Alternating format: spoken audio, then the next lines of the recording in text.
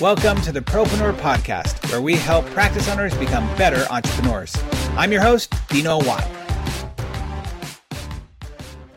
And welcome once again, everybody, to the Propreneur Podcast. Excited to have you here for another episode. And this is actually an episode that's reaching back into my past from a long time ago. I'm excited to share that story. And also wanted to just give a shout out to all of you who have shared and subscribed to the podcast, shared it with your friends and colleagues, knowing that this is the best place to find the best practices for you and your business. And today, again, we have brought to you another great guest who is somebody who I've admired for many, many, many years, way before I got involved in the orthodontic and dental space whatsoever. Dennis Cummins is here to share with us how to be a non-professional speaker and how to thrive in your business if you are someone who's thinking about getting on stage and sharing your message with people. So Dennis, thank you for being here. Thanks for having me, Dino. I appreciate it. It's been a while. Dennis and I actually knew each other years ago. I'll tell that story, but I don't get on LinkedIn very much. I'm not somebody who uses LinkedIn all that often. I have my profiles and stuff like that. And about a week ago, I was just, somebody had said, hey, check out some LinkedIn stuff. And I went and looked at it and I saw some messages. And, you know, usually you have a ton of messages of spam, right? Of people like, hey, check out my thing or whatever. And I see Dennis and I'm like, oh, I wonder if this is another spam thing. It's weird. I mean, it makes sense. I'm in Dennis's world. You know, we've known each other. And then I look, I'm like, oh, it's an actual message like about your book and about podcasts. I'm like, sweet. So I'm so glad we reconnected. I am too. And, you know, we spoke about this last week a little bit too, because I'm very rarely on either. And the fact that we both were on at the same time and saw, you know, you saw an actual message that wasn't 3 weeks later was really pretty neat. Yeah, it's kismet is what it is. And, you know, I'm always looking for really amazing people to be on the podcast to share information. You're someone who's had the luxury of actually owning a practice before in the chiropractic space. And what's cool about in this show, we've had guests from, you know, veterinarians to chiropractics, obviously dentists and orthodontists and all over the board. And I love getting people's perspective, but you've had quite an interesting journey because you had your own practice for a while, right? Right. So I ran two practices in New York for over 23 years. Wow. So it was a while that I ran the practices and, you know, I had the associates running them towards the end of it. And then we kind of came to meet because I discovered a real love and a joy for teaching and training and speaking from the stage, and sort of in my path of personal development and personal growth, like many of your listeners have studied with you or studied with other people. I did the same and kind of fell in love with the idea of sharing what enabled me to grow with other people, kind of like the way that you're doing. Yeah. And I eventually transitioned out of chiropractic and became full on teaching professionals how to talk about what it is they do in a way that drives more patients, that helps them grow their business. And it's just been so much fun over the years. Yeah, it is. It is a fun industry to get into and to share that message. You feel like you're making, you know, obviously make an impact with your patients when they come in and they, you know, get adjusted or you clean their teeth or whatever. But when you're on stage and you're able to really hopefully shift the mindsets of hundreds, if not thousands of people at a time, it's a pretty cool thing to do. Yeah. And you know, I always felt like, you know, there was, when when I helped a patient with chiropractic, you give them an adjustment, you help that patient. And that's a really great thing. And, you know, for the dentists and orthodontists listening, you know, you take care of one person's teeth and their mouth, and that's a great thing too. But when you can share what you do and help another person help 100 more people, like the exponentiality of that is just mind-boggling. And it really gives you, I truly believe, a sense of purpose, right? A sense of like creating a higher good and, you know, doing something that's good for the world and good for you at the same time. Yeah, absolutely. I totally agree. I wanted to touch on just real quick. So the story of how Dennis and I met, and gosh, I don't even know. I want to say it was 2000 and would have been 10 or 9? 9 or 10, probably somewhere 10, around there. I think. Yeah. So I had this crazy idea that I wanted to put on an event. If for those of you out there who haven't read the book, The Secrets of the Millionaire Mind by T.R. Becker, I had seen Harv at an event speaking. I wanted to do what he does. I had I had called up literally his company and said, how do I learn how to train on stage or teach on stage like like he does? They put me into the train the trainer program. I went a really weird route inside the peak potentials world of TR Becker. But I had this idea when I got back home one time and I said, Utah happens to be the mecca of like multi-level marketing. Like so many different multi-level marketing groups are here. And I said, I bet why hasn't anybody ever brought Harv here to speak? So I called up the company and they said, well, if you can get 500 people in a room, then we will send a trainer out. And I went, okay. So I spent like the next month or 6 weeks putting together this room, and you showed up to be the trainer. And I remember you like kind of opened the doors and you saw the stage and you saw the seats there and you went, how many people do you have coming to this? And I said, well, 500, like a little over 500. And you went, really? You got 500 people in the room? And I went, well, that's what they told me I had to do. And you said, well, yeah, that's what they tell everybody they have to do. But it's usually like 75 people or 100 people in the room. And I was like, oh, I didn't know that failure was an option here. I thought that's what I had to do. So it's funny because I use that story quite a bit around lots of little pieces of my life where I just didn't know that failure was an option, that somebody tells me to do something. Okay, I got to go do that. Mm-hmm. And that was our first interaction. I remember sitting with you afterwards and talking about, the journey that you were on that you just explained here. And now that's grown even more. Now that I just told our backstory, I'd love to hear a little bit about your story of growth from there, getting on stages and doing that, and then where you've evolved this into over the last few years. Right. So, as a chiropractor and probably a lot of people listening, nobody's really born a great speaker, right? And I don't know what you remember of me on the stage, but I was kind of just starting. It was amazing. Okay, great. but I was just starting, and I felt like it wasn't as natural as it's become over the years. It with time and repetition, everything gets better. But sure. But over the years, I haven't really trained for Peak Potentials or any of their subsidiaries in a while now, and I've kind of moved into my own sort of path of training where I really focus on professionals, attorneys, doctors, dentists, chiropractors, teaching them how to build their practices. Because I realized, somebody shared with me a long time ago, and this is really one of my favorite things, is that everyone has a gift to share. And when you don't share it, you cause suffering. So I realized I have a really, whether it's a knack or just an affinity, I just love helping people talk about or language what it is they do. Because very often, especially with doctors, with attorneys, with dentists and chiros, they're really smart. You can't get through school without being you have to have a level of dedication and a level of intelligence that most people don't really have, or you're not going to get there. Yep. But while they're really smart at that, they haven't been good at the business, which I know you are helping people with, which is phenomenal. And the other part is they're really not good at the communication side of it. Right. Which is, this is where how you talk about how what you do can help them and getting them to make that decision like, wow, I want to do business with you. I want to come into your office, not any of the 100 other dentists that are there. Yeah. Or the 100 other chiropractors that are in your town, or doctors, or whatever that is. And I just really love that. And as I started to, I kind of worked with business owners in general, but in every group that I had, there were always a couple of doctors and a couple of attorneys. And after they took the program, I would start getting these testimonials of, the next week I made $20,000. Then I did 2 talks and made $100,000, yeah.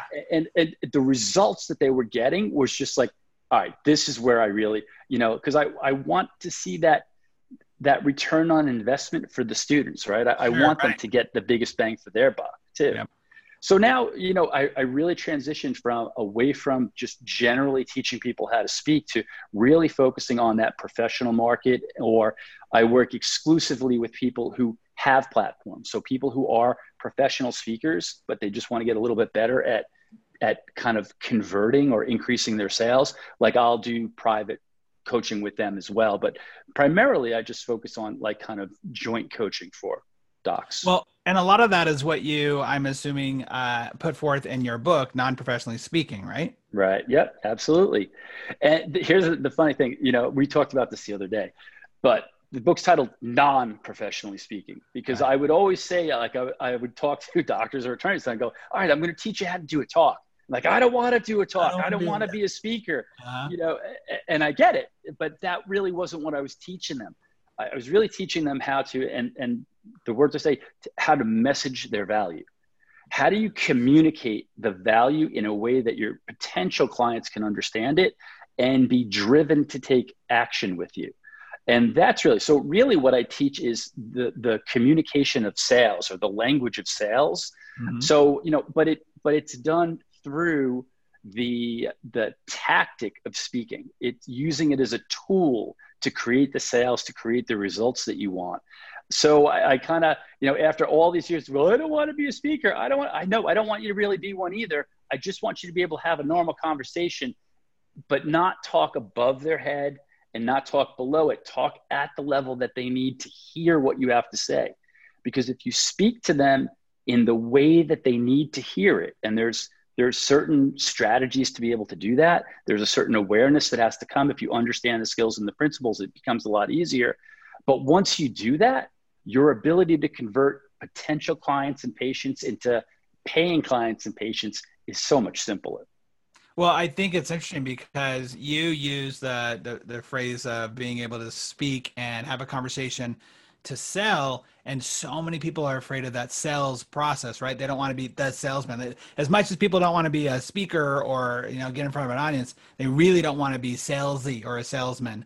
And really, what does sales come down to is about having a really good conversation, and have a conversation where you're speaking with the person, talking to them at their level and talking about their challenges, what they want. And if you can transfer that enthusiasm over to them, then that's a sale. And I think that's a really powerful way. Matter of fact, in my challenge, one of the things I talk about is a very underutilized way that people sell is the story. Right? Telling your story, telling the story that connects with them in a way that they can see themselves in that story. All of a sudden it's like, oh, well, yeah, I want what you have. So sure, I'm going to buy the thing that you have. It just makes so much sense. Yeah. One of the things I talk about is I call it invitational sales. Most people think of the sales, I'm going to push this on you.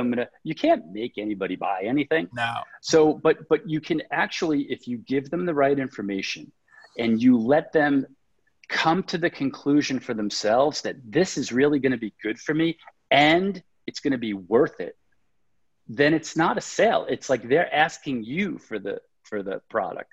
It's sort of I call it the art of shameless self-promotion. Okay. You have to be comfortable with letting people know how you're going to help them so that they can decide, so that they can truly make a really good decision about, is that the kind of help that I want? But most of the time we couch our language.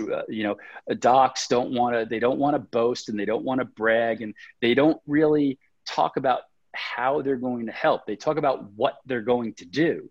Right. But this, I know. Yep. Nobody cares what you do.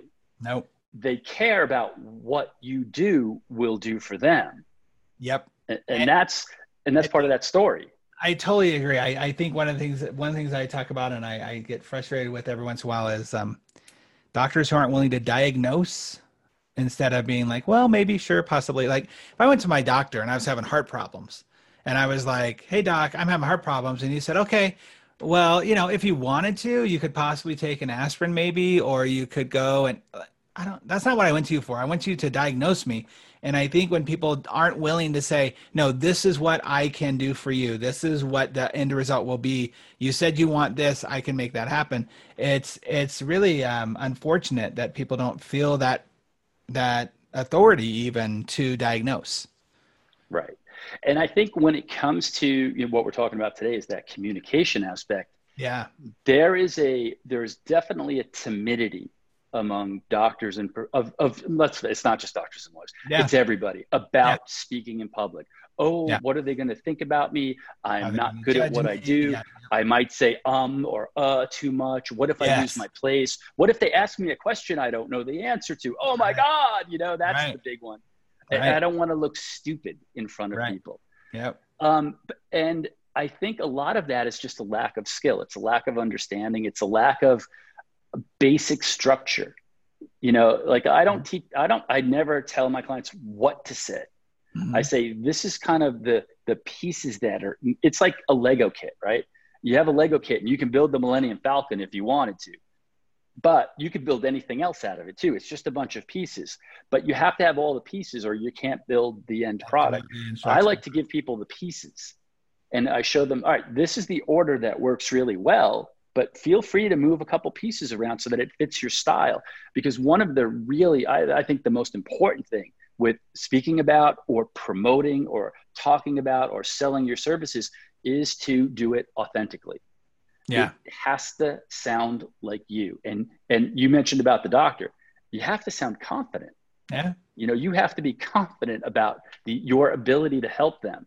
And if you're sure, and this is something that, when I get a little hardball with people, if you know that what you do can help somebody and you don't really put it in front of their face and say, what are you doing by not taking advantage of this? Then you're being selfish. Yeah. Because you could help them, but because you're so worried or too concerned about your own ego and your own reputation that you're unwilling to take a stand and tell them that, well, then shame on you. And I truly believe that. It's like a malpractice in a way in the medical world. Like that's what you look at. You have something that can help somebody and you're withholding it. Right. Yeah, I agree. So let me ask you this. Oh, go ahead. I was just going to say, if you just get that, if you can develop that attitude or that feeling where it's my responsibility to share what I can do. Yeah, that's a game changer for people right there, that mindset change. Absolutely. I totally agree. So let me ask you this. There's a lot of doctors who are on here that either have to give presentations or speeches that maybe they're not officially selling something, but they are trying to invite and enroll people and, if you will, sell people onto their ideas, onto their concepts, right? It's not a matter of them having to actually pay you for something, but actually buy into the idea of what you're talking about. Where do you see as, you get to watch a lot of speakers out there who are either just starting out or maybe even some that have had some experience, but maybe a few bad habits. Where do you see some of the biggest challenges when it comes to being really effective on the stage? I think there's probably 3 primary areas that people have challenges with. Well, I'm going to say 4. The overarching reason over all of these, but now I'll get into the 3, is that they try to wing it. Right? They think, all right, I'm just going to do a talk. I know what I'm talking about, and I'm just going to go out there and wing it, and they're not prepared. Right. And when they're not prepared, anything that doesn't go exactly to plan or anything that goes a little awry, and then what happens is then they do look incompetent. Yeah. Even though they're not. It's just because of a lack of preparation and a lack of understanding, and they didn't understand what pieces they needed to build the Falcon, right? So they went in with a piece short, thinking that, all right, I got this nailed. I'm sure it's going to work out. And it doesn't, because they didn't put in at least a modicum of prep time. And it's not like it's going to take years to do this. You can do it in a matter of weeks, really from no thought at all to creating and building a complete presentation for people. Just a couple of weeks with some practice, and you're going to be better than 90% of the people out there. And it's going to show up in sales. So, but here's the 3 things that you say that difficulty shows up with. Yeah. And these are my 3 teaching moments, I guess. For number 1 is the opening.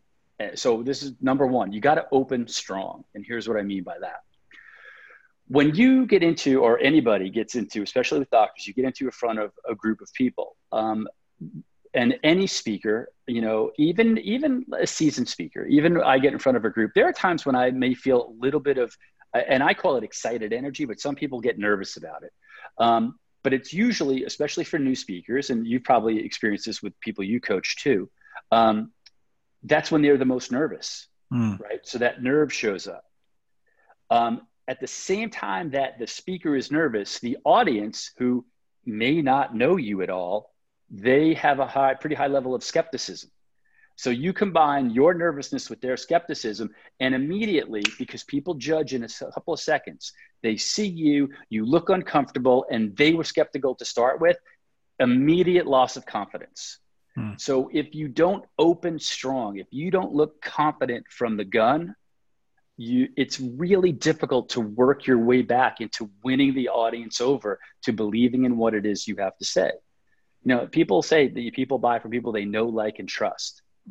There is no better way to build those three concepts than by speaking to them for 30 minutes, 45 minutes, an hour.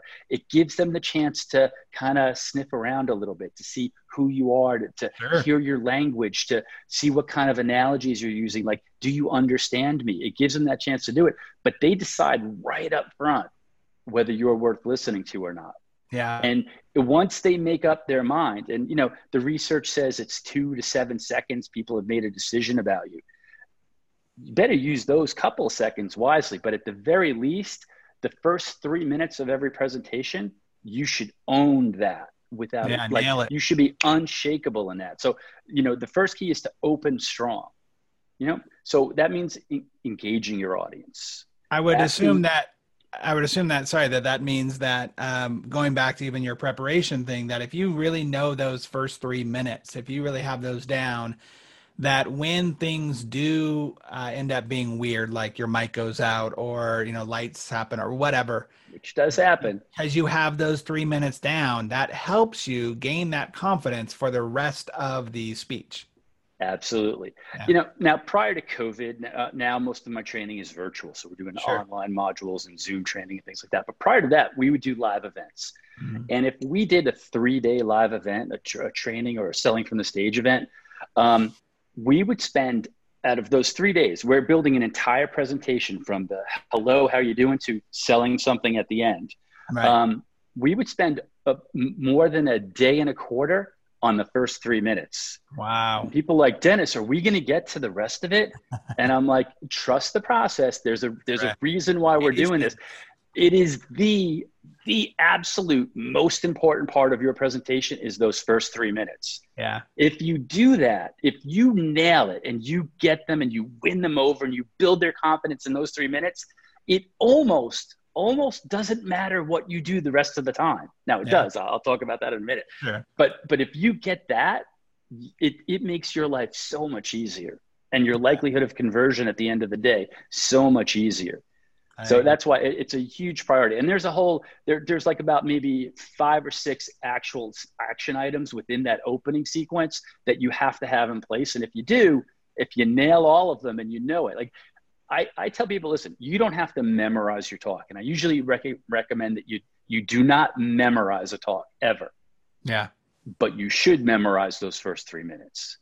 It should be, if somebody wakes you up in the middle of the night and goes, do your opening, you just go, oh, how are you? And you know exactly what you're going to say. It has to be that solid. I like that. That's really, really good. Okay. So that's number one.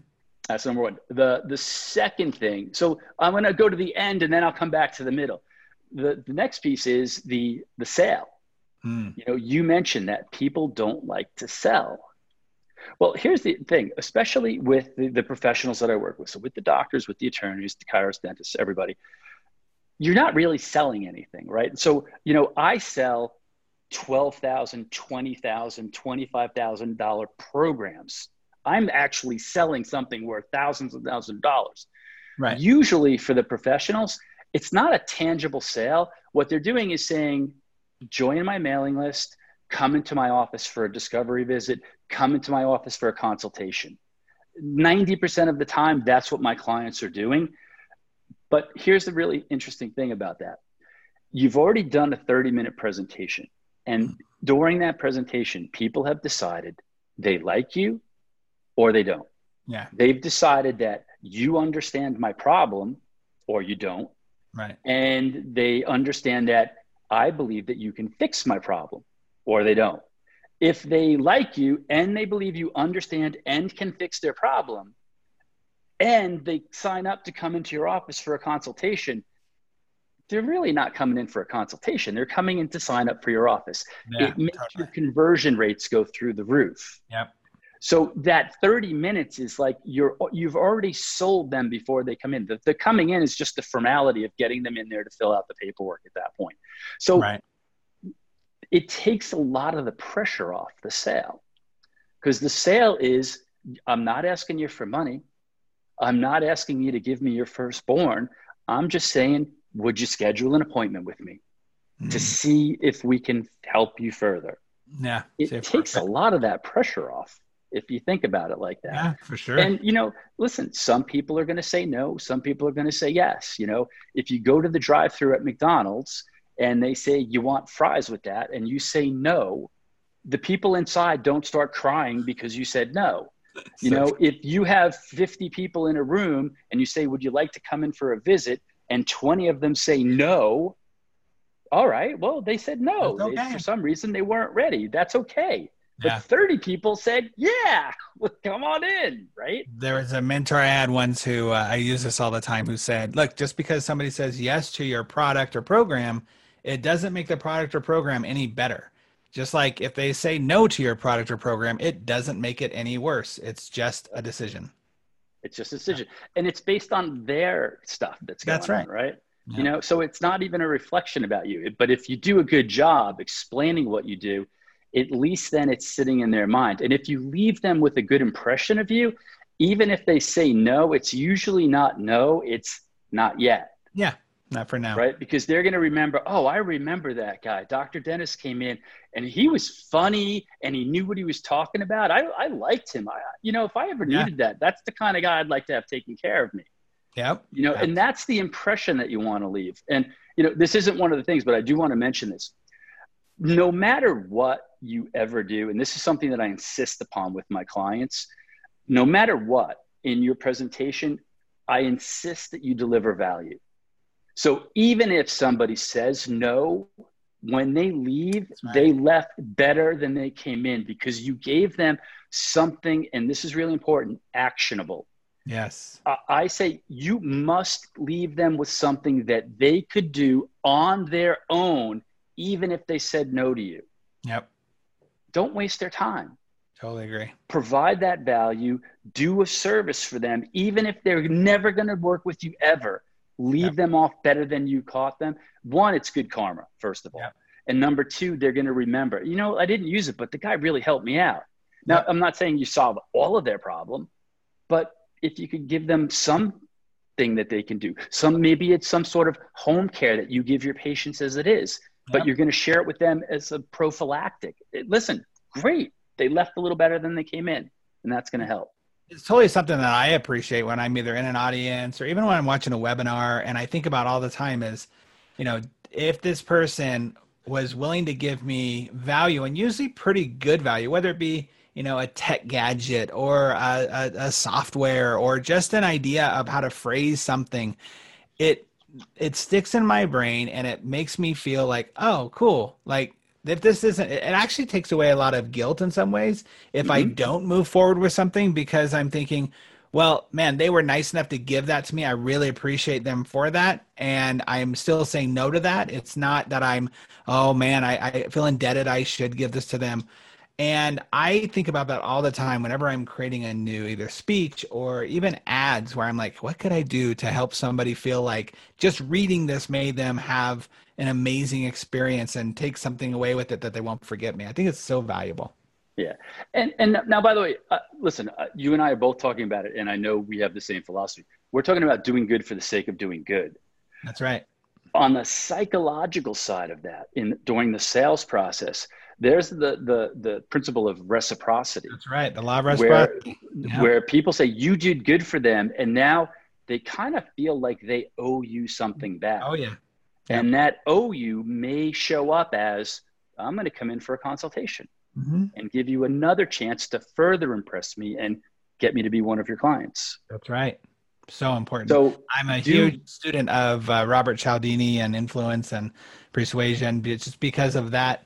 It's so fascinating how we all work as human beings by having that, desiring even that law of reciprocity to help you out in some way. Yeah, nobody really likes to be in anybody's debt, right? No. Like I gave you something, I got to even that scale. We all want to be even. We want it to be fair. Yeah. And now I'm not saying that that's why you should do it, but it's just a simultaneous benefit of doing good for others is that what goes around comes around. I also think it's one of those things where we have to talk about the the positiveness of the law of the psychology of sales, that Hmm. it is an honor to be able to sell something to somebody. It's an honor to be able to stand up on somebody's stage and present to them your ideas, your thoughts, being willing to be ridiculed or judged, or judge my baby type situation. I don't know if you felt this, but when I put my book out there, my first book, it was like, okay, here's my baby, now judge it, world, right? Like, because it's something you pour your heart and your soul into and you really believe in it. And so there is something to be said about, just like you would learn the stages of how to connect with people and sell from the stage, or even just give a great presentation, you should know that there are things like law of reciprocity, scarcity, urgency, that help people avoid the pain of regret.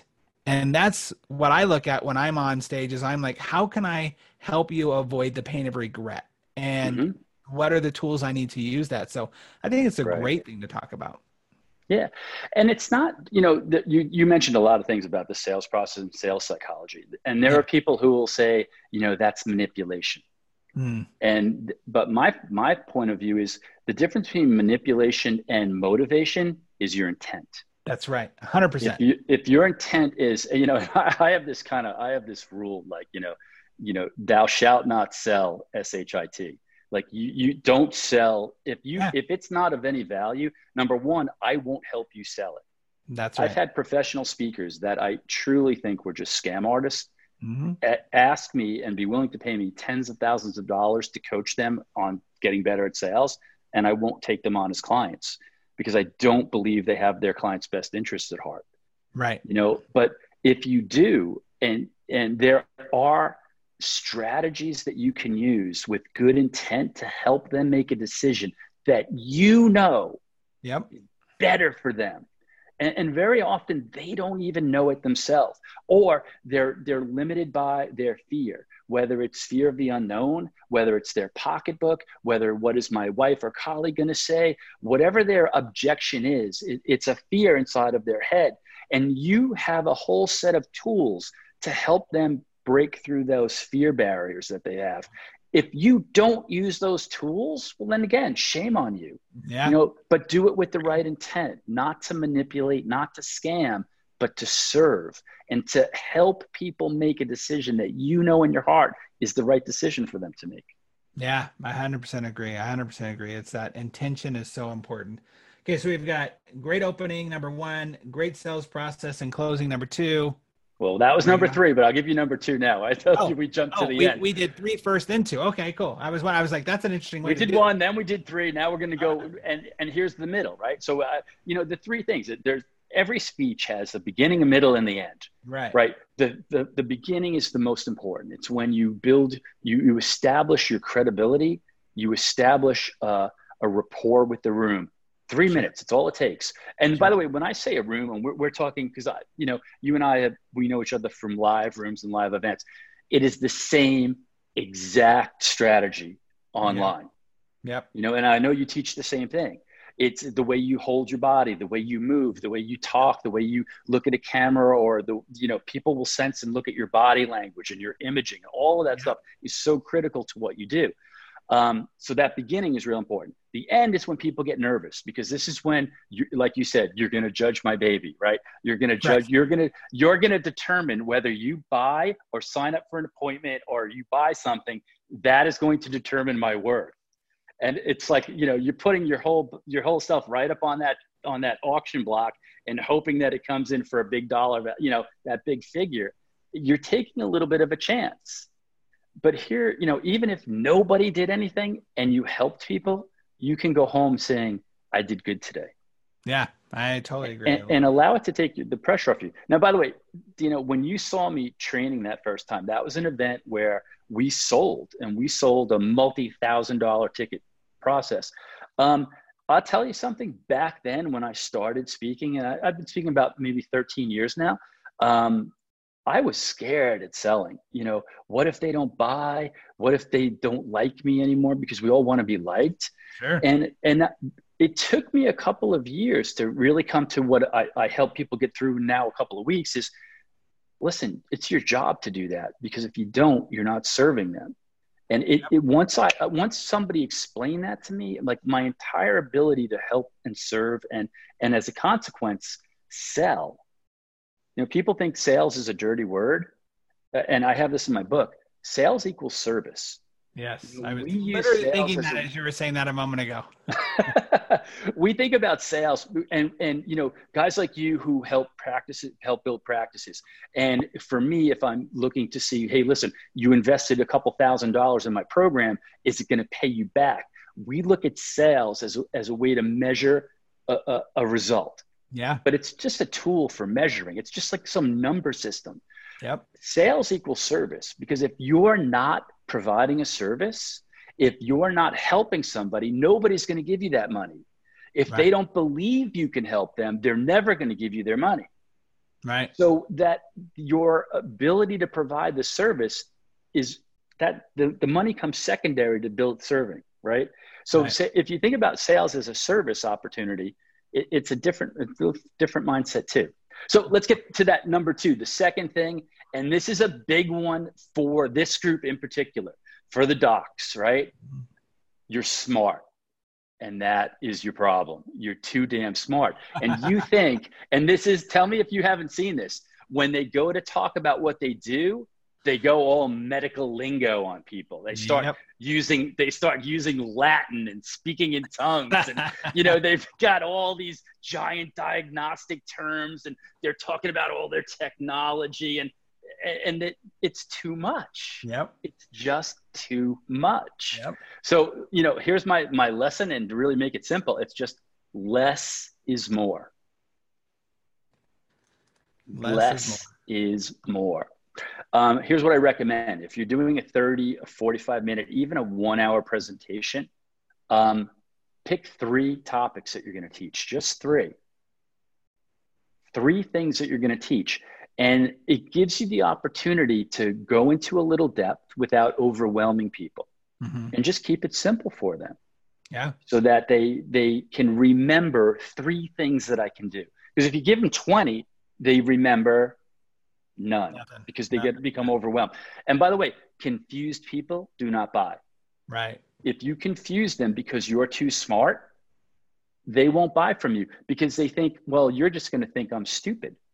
Because you're so smart. If I try to talk to you with my language, you're going to think that I'm the village idiot, and I don't want to feel bad about myself. So I'm not going to go and see you. I need the guy who talks like me to me so that I feel like we're together on that. So sometimes simplifying your language and just speaking like we're regular people, because we are. Yeah. It's funny. This comes all the way down to, in the orthodontic world and the dental world, there's the treatment coordinators. And I will sometimes sit in with them as they're doing their exams and their sales process. And you can tell when the treatment coordinator is feeling like they need to sound smarter. So they'll start using words that don't make sense to people, or that, you know, they just think is just normal language. I've even gotten so kind of minute around it with the receptionist, which I call the director of first impressions. I'll talk about how, look, even when you say to the person on the other end of the phone, so when you come in, you know, we're going to have about a 45-minute appointment, and the doctor is going to do a full exam on you or on little Johnny. And it's like, I was like, well, what does full exam mean? Like, you think you know what that means to the person on the other end of the phone, but to them, they're like, why am I, you know, having to get naked and in a gown, right? Is there going to be a prostate exam involved here? Like, what do you mean a full exam? Even though they're only going to an orthodontist, you can't over talk people. And it's very easy to do that when you're feeling insecure, or you're feeling like almost in some ways even braggadocious about it. But I think it's so wise to just remember, keep it simple for everybody involved. Everybody appreciates it, by the way. No one sits there and goes, wow, they use smaller words. They're not really smart. Right. And now that using smaller words is just a part of what I was saying. Yeah. But I'm also talking about the amount of information. That's right. Well. Yeah. Just it's the quality and Absolutely. The amount. So just giving them, like, you know, 3 topics that you're going to cover, and like, hey, listen, this is how it shows up. Yep. This is what will happen if this gets too far. This is what happened to so-and-so, using some social proof in the process, and a story about it. And then this is what you can do right now to make sure it doesn't happen to you. So this is one of the things we do with the people in my office So you're kind of talking about, we do a lot of things with the people in my office, but I'm just going to give you one of them right now so that when you go home, you can get started for yourself. Right. Yeah. I had a friend once who explained that we're actually taught, our brains are taught in threes, right? Like we have ABC, CBS, Fox, right? We typically have learned 1, 2, 3 as our learning patterns. So it just makes sense to add to that. So I love that you're incorporating that. Yeah. And again, listen, if you're going to do a longer presentation, obviously you're going to be more than 3 topics, but right. I say, listen, keep it a little bit simpler so that it's easier for them to remember what to do when they leave. Right. Yeah. And that's real key. And by the way, I just want to, and then, so number 1, open strong, right? Getting that confidence. Number 2, less is more in the middle. Keep it simple, focus on 3 main options. And at the end, for that close, when we get to the end there, one of the things that I didn't say before, and I want to add, is focus on the benefits, not the features. Yeah, for sure. Benefits over features. So, it's great that you can talk about all your technology and all the 3D imaging and the laser imaging that you're doing right now, and all of the ultrasonic tools and devices that you've got. Wonderful. What does that mean to me? No one cares. Right? And that's what they're all thinking, because they don't care what it is you do. They don't care that you have the latest Series X7000 level of machine. Nobody even knows what that is. Right. They don't know what the nanometer laser you're using does. And they don't care about that. The only thing they do care about is, how is it going to affect me? And that's the languaging that you have to bring across. We talked about, you have to message your value. You have to language your value. Right. But it's the value, not the value of what you do. It's the value of that they're going to receive by getting your care. And you have to talk to them on what is the benefit. And if you focus on the benefits, now, again, we talked about using the scarcity, and you're going to point out the future and what's going to happen if you don't take care of that. Those are all some of the other things that go along with this process, right? But at the end, when you're saying, this is why you should come into my office, not just because it's free, not just because you're saving $200, it's because if you don't, and this gets worse, well, now you're looking at, maybe losing teeth, needing a full bridge replacement, needing a root canal, not being able to eat your favorite food. Right. Really focus on an emotional level of what you do. What would it be like for you if you were no longer, now I'm from New York, but what if you were no longer to be able to go downtown and get a bagel because you just couldn't chew it anymore? How about we make sure you can enjoy bagels into your 80s? For the rest of your life. It's real simple. All you got to do is just come in. Let me check it out. We can take care of that now. Yeah. And that's how you get people to sign up. Not because you've got the latest equipment. Totally because agree. I'm going to be able to eat bagels forever.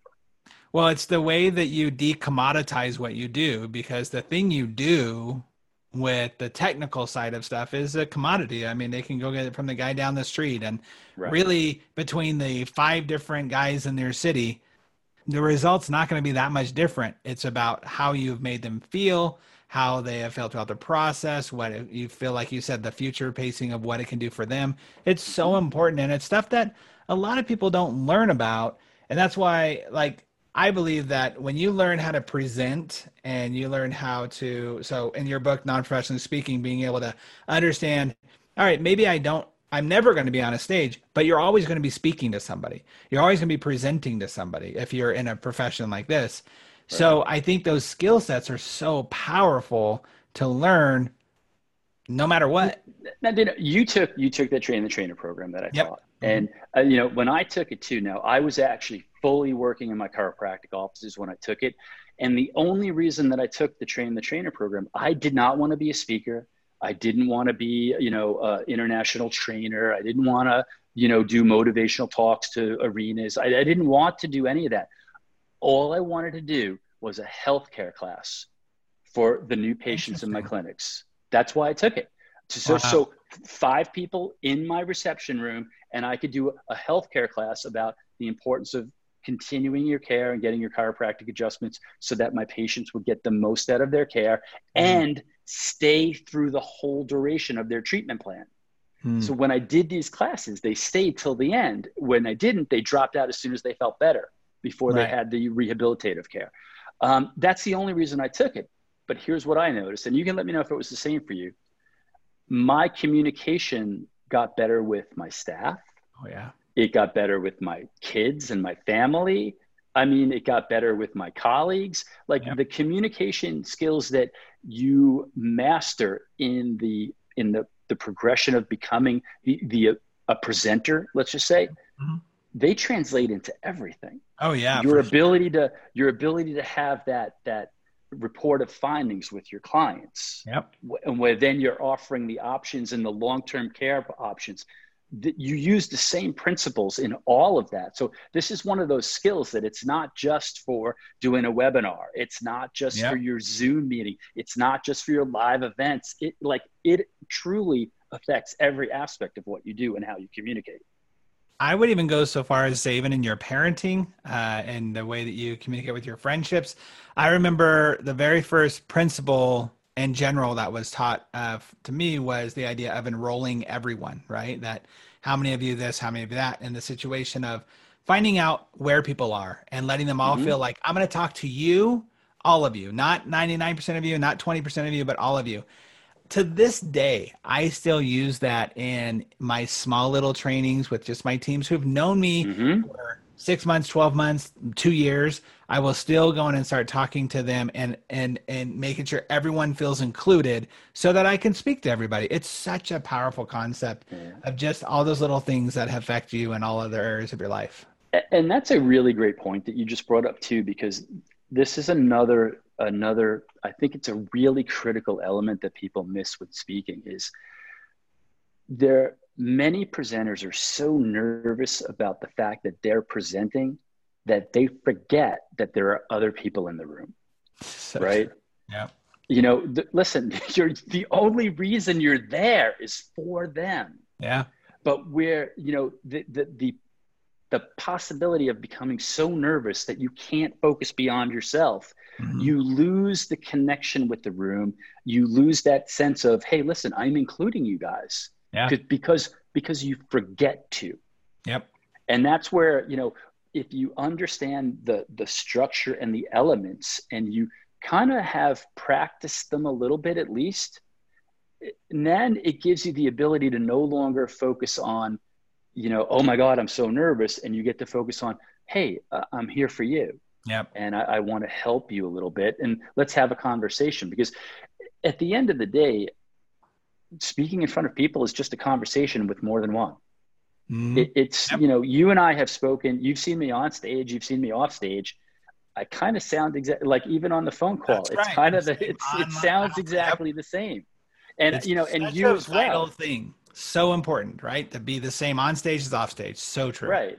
Yeah. It's not like, you know, listen, now there is some theatrics. It's sure, of course. It's part of it. So, but in the underpinning of it all, who you it's you. And that's what I encourage, you know, my clients to listen. I want you to bring you into whatever talk we design together. I'll help you position the pieces, but they're your pieces and you have to deliver them your way, or it's just going to sound like some fake piece of junk. Yeah. Never going to work. So true. Love it, man. So much information. I can't believe our time has come so fast. Thank you, Dennis, for all the amazing information you gave us. We are now at a place in our show where we always go through the 6 rapid random fire questions. Are you ready to play? Yeah, why not? All right. Very cool. Well, the first question we always ask everybody is, what do they feel is the most expensive thing private practice owners are missing in their practice? They feel the most expensive thing they're missing is lead generation. Oh, very good. Not a lot of people talk about that. Making sure you're bringing in more leads on a consistent basis. That's so powerful. Yeah. So many people leave it up to like, hopefully they'll see my Facebook ad. I get referrals, I get all this, but you can actually, and that's why I teach what I do. I teach this as a lead generation strategy. So most of the people that hire me, this is that's like, for me, that's the one I hear all the time. Yeah. It's like, you know, listen, I need more possible clients, right? Yeah. And now, you know, then I help them change those into actual clients and they can become happier. That's awesome. What's a book that you believe every private practice owner should read? I love The Slight Edge by Oh, Jeff Olson. I don't know if I've It read is that a one. great book. It's about making small changes along the way. Probably about, I don't know, it's probably like 15, 20 years ago. I made up this word, right, called Kaizenetics. And it was like, the Kaizen Kaizen. principle and using it with real life. And I called, like, people don't like to change. Mm. Your patients don't like to change. We don't like to change. If you ask my girlfriend, I don't like to change at all, but if you change in little bits at a time, you Yeah. just make small changes. Your subconscious doesn't notice it, and it lets it happen without resistance.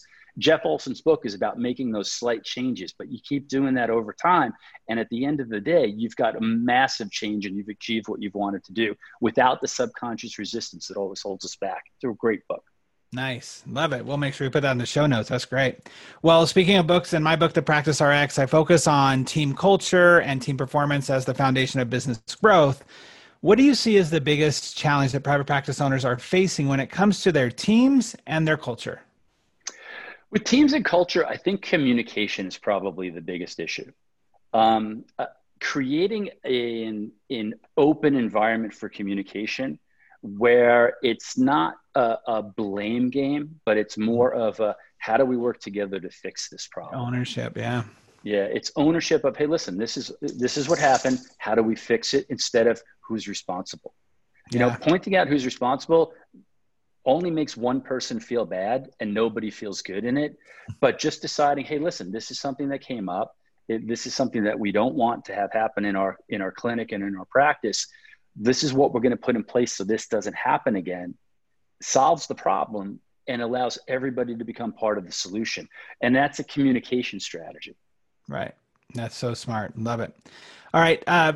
Number 4, as always, we want to make sure people can get a hold of you. So what's the best way for people to reach out? Number 1, non-professionally speaking is on Amazon, I'm assuming. That is on Amazon. Yep. Okay. And then And the website is nonprofessionallyspeaking.com. Okay.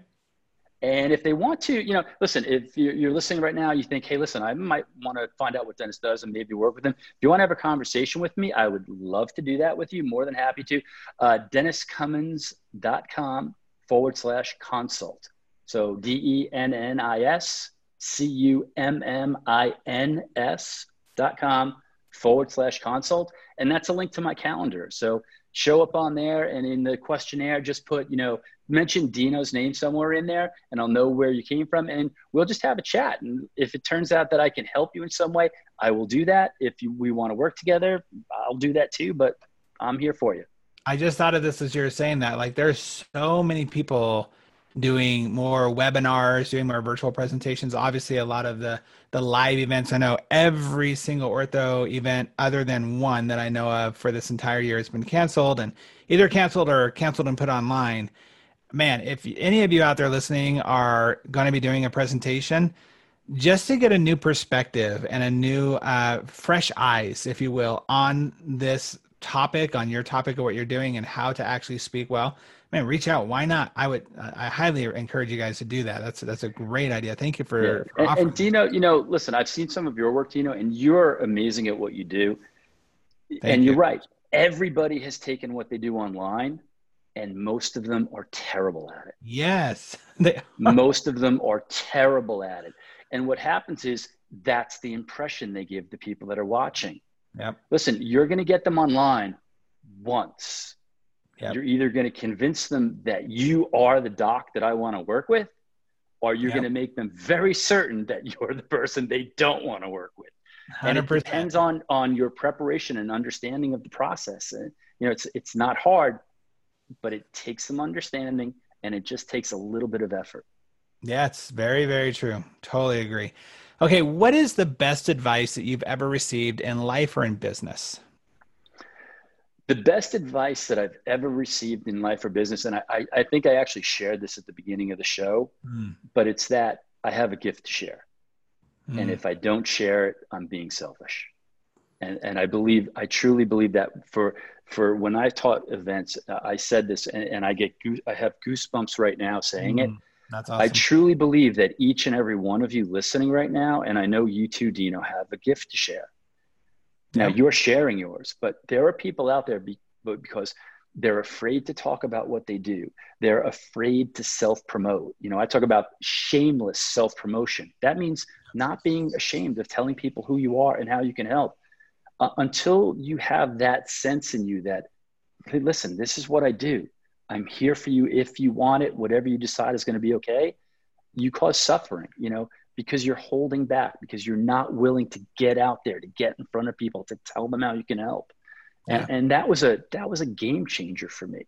It changed my ability to serve because I stopped thinking about me and started thinking about the other person more. It's so true. I was taught this years ago that in body language, when you are getting ready to get on stage and you're short of breath and you're nervous, that it's because you're thinking about yourself. And you would think that, well, no, I'm nervous because I don't want to be judged and all that stuff.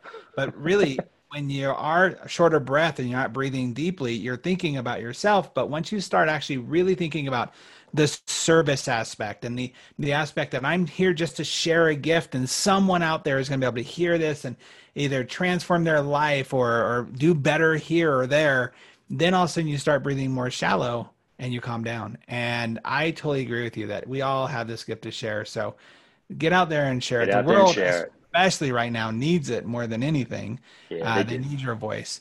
The last question is, what's the best resource or tool that you believe every private practice owner should be using to grow their practice? I would have to say social media, and I know that's a very broad term, but with everything that's out and around right now, and I'm not talking about paid advertising or things like that. I'm talking about, listen, get your message out there. Get, shoot regular videos, shoot helpful notes and tutorials. Take advantage of all the amazing and free opportunity you have to get in front of people now. Yeah. People that listen, for all the stuff that's out there on Facebook and LinkedIn, and I don't know if anybody except for our president is using Twitter these days, but there are so many avenues for you to get a message out there. Mm-hmm. Choose one that you find that your clientele, your patients are utilizing, and help out. Be the voice of helpfulness. Be the voice of professionalism. Mm-hmm. Establish yourself as the expert in your industry and in your area, and take advantage of those tools. We live in this amazing age of technology and this omnipresence of media. Like, you can have more exposure than any generation before us could ever have dreamed of. True. And very few people take advantage of it. Yeah, it's very true. It's omnipresent. It is free. There are so many channels out there. I love it. I think that's a great. And if you're good at what you do, you'll stand out from all the other noise. Well, you're going to stand out if you contact Dennis and you actually, read the book, non-professionally speaking, you get some advice in that way. I'm going to say that one of the tools that I think also is not being used enough is the power of speaking and getting your voice out there, whether it be, like you said, through videos, live events, online events. It's just a really great process and something everybody needs to know. It's a gift to the world to be able to share that. And thank you, Dennis, for being a gift to all of us and sharing your thoughts and your insights on helping people really create that experience and hopefully overcoming some of their fears and concerns of speaking on stages.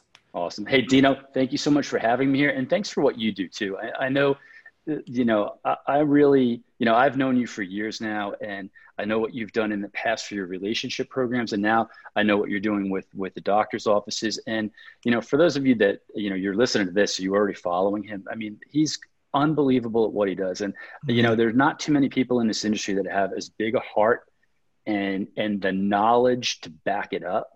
And Dino's got that. He's the real deal. So kudos for you. And thank you for continuing to do what you do.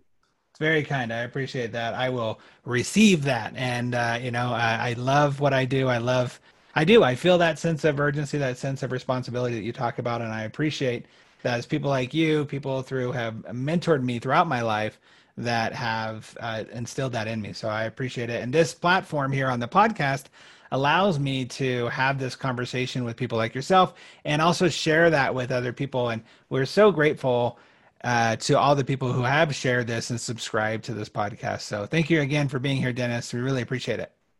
Thanks, Dino. Awesome. Well, everybody, thank you again for being here, for being a part of our tribe and our little community here that we have with the Propreneur Podcast. It has been something that's been a blessing in my life, especially during this time of COVID and challenging with the pandemics and things that are going on. Hopefully, we've been a voice of reason and calmness and stillness and hope to all of you out there. Again, always remember that our goal here is to help you be more proactive, productive, and profitable in all areas of your life and business. Have a great day, everybody. We'll see you on the next episode. Thanks so much again for listening to the Propreneur Podcast. We really appreciate your support. If you haven't subscribed already, please make sure you do so. Also, if you feel like you might be a good fit for our podcast as a guest or know somebody who you think would be, go ahead and email us at dino@dinowatt.com. Again, thanks for your support. We'll see you on the next episode.